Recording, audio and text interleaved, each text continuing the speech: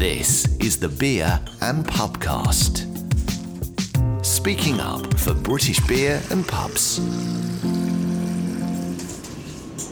Hello, I'm Adam Batstone and welcome to the Beer and Pubcast, the regular podcast from the British Beer and Pub Association. Today we've come to the Adnams brewery in the beautiful town of Southwold on the Suffolk coast, and we're going to be focusing on the question of sustainability and what the beer and pub industry can and should be doing to protect the environment. Specifically, we'll discuss plans for a deposit return scheme which the government hopes to introduce. But now we're going to head somewhere where it's a little quieter. This is the Beer and Pubcast. Although you may still hear the odd seagull, I've come inside the Adnams offices now, where I'm joined by Andy Tighe, who's the Policy Director for the BBPA, and Andy Wood, who's the Chief Executive of Adnams. Andy, if I start with you and just get an overview, if you can, on how that whole issue of sustainability is impacting the beer and pub trade in the UK. Yes, of course. It's an area that's been a focus for a number of years now. Brewers are major users of energy, of water, of packaging materials, and of course with the link to farming, with the ingredients of barley and hops, there's a close link there. And on the pub side as well, a lot of meals are sold in pubs now, so food and food waste, is a particular issue for our members as well. But it's perhaps been heightened, very recently actually, with concern around plastic litter in the ocean, around climate change, and the government have introduced some ambitious new targets around emissions reductions and also some ambitious targets around packaging reform as well. So our role at BBPA is to help shape that legislation so it's proportionate and workable for our members, help our members comply with that legislation, and also champion all the best practice and good work that's done in the industry. And there's an awful lot of that, and we'll hear examples of it here today, no doubt. Specifically on that point about practical examples, Andy Wood from Adnams, I understand that sustainability is an important issue for you as a business. Can you talk about some of the kind of practical things that you're already doing to address these concerns? Yeah, well, I think we recognised very early on this whole issue of climate change and the very serious issue of sustainability. Adnams is a business that's been around since 1872. In itself, that's a measure of sustainability. But it was back in 2006, I think, when we really sort of put our money where our mouth is. We brought online our new distribution centre, made out of lime hemp blocks, biggest single glulam beams in the UK, 90 metre end to end from sustainable forestry, an acre and a half of sedum on the roof, so it's actually dragging carbon out of the atmosphere, no artificial heating or cooling, and that really stood in itself as a totem for where we wanted to take the business in the future. So we're purpose-led, values-driven, and sustainability was one of those values, and we wanted to bring it to life in real and tangible ways. And that's what we did. It served as a good signal to our customers. It served as a good signal to our staff that we were serious about this as a business. And the BBPA is about to publish its Green Report, which looks at these issues across the board. Are you able to talk about some of the sort of things that report has highlighted?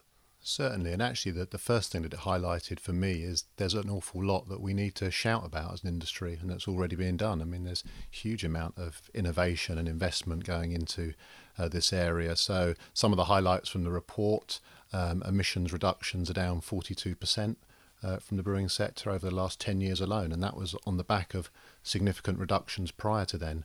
We're now using half the water to make every pint of beer than was the case in the 1990s. So again, big savings there. And then in relation to packaging and packaging waste as well, I mean, some of the examples of what people are doing around innovation there, some of the lightweighting, and some of, just an example of taking plastic out of the rings that hold the cans together, saves significant amount of plastic. So there's some really good examples in there. So it's a pretty positive story on the whole. It's very much a positive story. And the one thing that people perhaps don't always realise is that selling beer in pubs, 93% of that goes through fully reusable and returnable casks and kegs that last up to 30 years. And that in itself is a good story.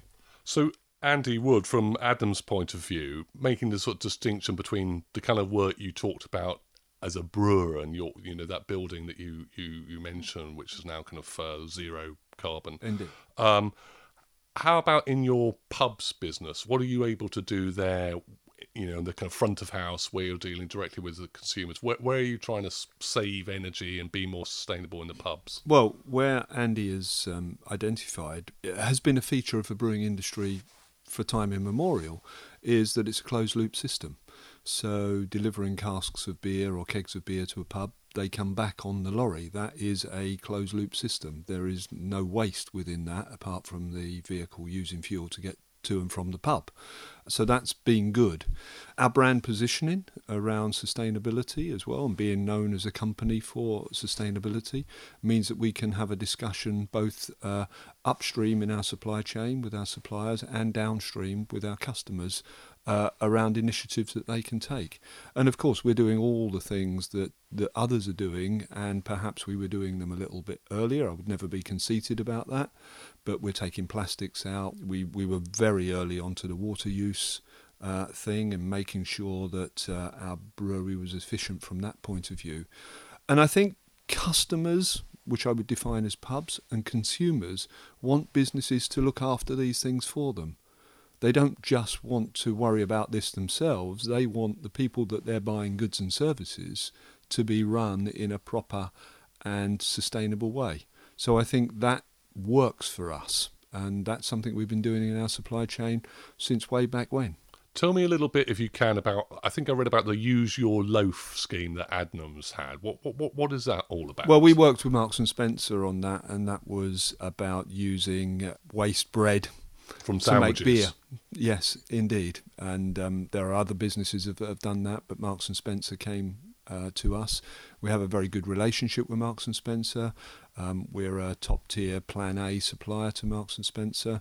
That's an example of a bigger business working with another business in the supply chain to make sure sustainability is flowing up and down the supply chain. Andy, you referred earlier about the sort of pressure coming from government as well as sort of public awareness around these issues. How does the UK compare with some of the other countries in Europe in terms of this sector? What are the regulations in this country compared with, say, Scandinavia, and how is sort of breweries here doing compared with our European neighbours? I think actually the UK does pretty well, actually, broadly across things like emissions reductions, where there's ambitious targets, and it's been a focus for a while, and also meeting the European packaging recycling targets. Again, the UK is on target with those. But those targets are getting tougher, and the UK government recognises more needs to be done and will need to be done to meet those tougher and tougher targets. And there are Scandinavian countries, when we come to talk about DRS, like Norway and Sweden, that are held up as really good pillars of where, recycling is very much ingrained in the culture, and recycling rates are up at, 90-95%, whereas, in this country, probably still in the sort of 60s and 70s for most materials. So you've mentioned DRS, the deposit return scheme.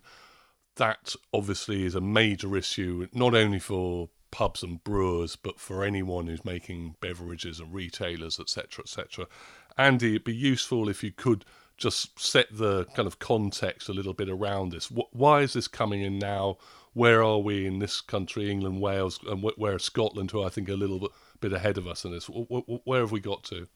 So again, this has actually been driven partly by European legislation and under the circular economy package within Europe, an ambition to have 90% of plastic bottles collected by 2030, and also for plastic bottles to contain at least 30% recycled content. And to do that, recycling rates and the way recycling is done, and that more circular economy with those plastic bottles coming back again so they can be reused by the manufacturers, is becoming a more and more important thing. So the UK government, as part of its wider packaging waste reform, are planning to introduce a deposit return system that will place a deposit on all beverage cans, glass bottles, PET bottles. PET, just for benefit of those who aren't in the know. Plastic bottles. Okay. And retailers will be obliged to charge that deposit onto consumers. Consumers will pay that, then they'll take the container back to a shop and redeem that deposit, and then the retailer will be reimbursed when that container goes back to the scheme. But there's a slight complication in that Scotland is ahead of the game compared to the rest of the UK, and they're bringing forward DRS proposals that will come in 2 years ahead of the rest of the UK, and that creates some additional challenges. I can imagine. In the supply chain. So from Adnams' point of view, obviously this particular piece of legislation is going to have a major impact for you as your counterparts. Where are you in terms of your planning around DRS? We're looking at it. It is some way off yet. We have a business that's very adaptable and flexible. We've changed the business a number of times over the last few years, and with having sustainability at our core, it means that our staff are ready to adapt. It means that our supply chain is ready to adapt, and in general terms, we're very, very supportive of this initiative. We do work with the universities of East Anglia, we work with Cranfield University, we work with Imperial. We would like to check out the science around this because sometimes there's unintended consequences as well. But generally, we're absolutely supportive of the notion of a circular economy where somebody's waste becomes somebody else's fuel source, becomes somebody else's product. And that has to be a principle if generally, as an economy, a developed economy, we're going to make the necessary changes to deal with what's happening in terms of climate change. Andy, from an Adnams point of view, and Andy Tye from the BBPA point of view, how would you characterise the sort of level of awareness, so among your Tide pubs that you run around the country? Is the penny dropping? Do people know that this is coming down the line and this is going to have an impact on the way that they have to run their pubs? Well, Andy talked about the UK generally perhaps being a little bit behind some of the exemplar countries in Europe and in the world around recycling. But I think UK consumers and publicans are used to the notion of recycling. I'm not sure that this will come as a great surprise to them. Is it top of their agenda at the moment? I don't think it is. But certainly when it comes, we can start talking about it. We'll be able to talk about it with authority to our customers and our consumers. And it's something that we welcome generally. How would you describe the broader picture in on that specific question around awareness, do you think, Andy? I mean, I would agree with Andy, and I think all the survey work shows that consumers are very supportive of the idea of a deposit return scheme. I think what the communication challenge will be, and what still needs to come through though really, is the mechanics of it in reality, and the fact that it's not just you take something back and you get 20 pence or whatever it might be, but that will be an additional charge in the first place. So, on a multi-pack of beer, that might be 20 bottles, that might be £4, and then that's 20 bottles of glass beer that you've got to look after, that you currently put in your household recycling, take back to the shop, put them through the reverse vending machine, get your £4 voucher, go and get the cash for that. So there is going to be a challenge for consumers in changing that behaviour. And I think that awareness is perhaps not as high as it will certainly need to be as we get closer to the implementation. And specifically, I mean, you talked there about some of the kind of practical considerations around how the scheme actually might work. But what about this question about whether to include glass bottles as well as plastic and metal? I know the BBPA's position and your dealings with government is to try to exclude glass from the DRS rules. What's the reason behind that? Well, we've been very supportive of the scheme, certainly in relation to plastic bottles, and we're on the implementation advisory group in Scotland that's trying to work out the mechanics of the scheme, how it will work best for industry. But I think, like all the retail sector and the producer sector, there's still a slight concern around the sort of the business case, if you like, for glass and how it stacks up, and whether actually, because glass is very heavy, very weighty, it will need much bigger reverse vending machines. It's going to add huge amounts of cost and complexity into the system, as well as the sort of health and safety considerations around food hygiene in pubs and retail outlets and broken glass and things. And actually whether improvements to curbside collection and getting that as good as it can be with bottle banks and things, actually you could achieve the same results for glass without a need for a DRS. But, we're very open-minded about this, and I think it's more at the moment that evidence base is perhaps not as strong as it needs to be. But we're certainly not saying that glass shouldn't come. But I think at the moment our view is there's a strong case for PET and for cans, and that should be where the focus is initially. And from your perspective, Andy, for Adnams, what percentage do you know broadly of your contained products is glass compared with metal or plastic? It's probably somewhere north of 30%. Right. So it's quite significant. And I think I'm with Andy. I think the consumer has gotten quite used to recycling glass. I think we can improve that scheme. This is my point about the unintended consequences. You will be running equipment that consumes energy. You will be backhauling empty glass on lorries. You will have glass standing around in yards, which is very space hungry. So I think we have to understand the whole sort of mechanics of this before we rush into it, because we may be able to leap over with innovation and technology where some of the leading countries are at the moment. So we've got a real opportunity, I think. So we should cover this in the round and keep our minds really open to what might be the optimal solution. And what would Andy, I think, gave a sort of notional idea about 20 pence potentially per container. What might that do, say, to a 24 bottle pack of Adnams beer in terms of the price? It could be £4, it could be £6. It's going to have an impact. Whether that will stop consumers buying because they will get it back at the end of it, but we have to look at this in the round and we have to remain open-minded to it. This is a business that has sustainability in its DNA. But we would even say, let's look at this in the round and let's keep an open mind to what the optimal solution might be. You say you're talking to, I think, UEA, Imperial, a couple of others about this issue. How far has that work come so far? Our conversation is much more broader about the whole sustainability of business. So University East Anglia has got a world-class School of Environmental Sciences. Our conversation with them is on a much broader scale. Our conversation with Cranfield is very similar. And we actually bring students from all those universities, including Imperial, into our business, and we're part of their courses. So we're learning from them, they're learning from us. So the conversation is ongoing. It's an ongoing conversation that we're having with these academic institutions. There hasn't been a kind of eureka moment? No, there hasn't. But like me, I think the academics would say, well, let's look at this and let's look at the detail, because the devil is in the detail. One specific point for a company like Adnams, which I imagine is operating some rural, quite small pubs in small communities, yes.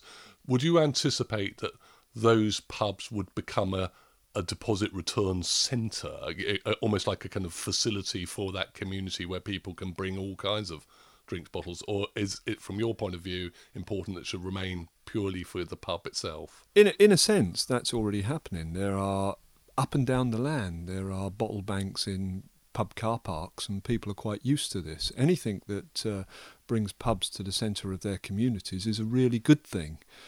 People feel a sense of ownership of their pub. It's an amenity for the village. So if this can be used in a very positive way, that's great.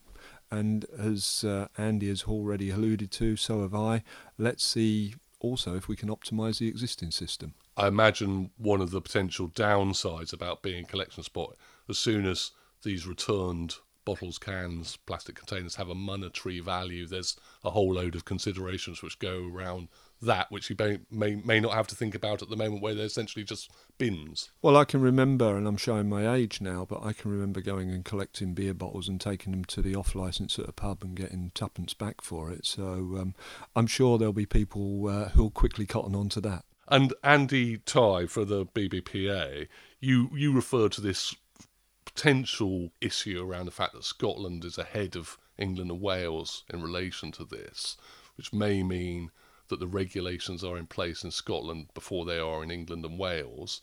What has been your experience or conversations with your members who are operating cross-border, as I believe Adnams presumably distribute in Scotland as well? What are the issues there around that two-tier system?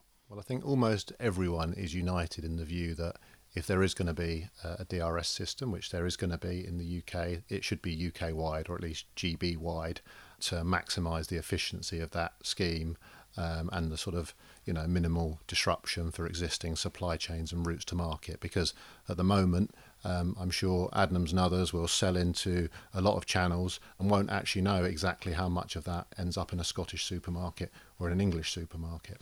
Under the DRS, you will have to know that because you'll be charging deposits for your stuff going into Scotland and not into England. So there's a whole issue around stock keeping on space, storage, distribution routes, different labels potentially for the Scottish market that are going to add quite a lot of cost and complexity into the system that arguably for little or no environmental gain. So, our view is very much trying to persuade the Scottish Government to work with their counterparts in the UK and at DEFRA, to bring those timelines together as far as possible and make sure the schemes are compatible. Can you report back on how those conversations are going? My understanding is that government wants to have a one-size-fits-all all containers in terms of materials, but the Scottish thing is going ahead of England and Wales. It does, and arguably this is where politics differs from business, and the Scottish Government are very keen to be seen as leaders in this area, to be at the forefront. They're not prepared to sit and wait for the UK in terms of, and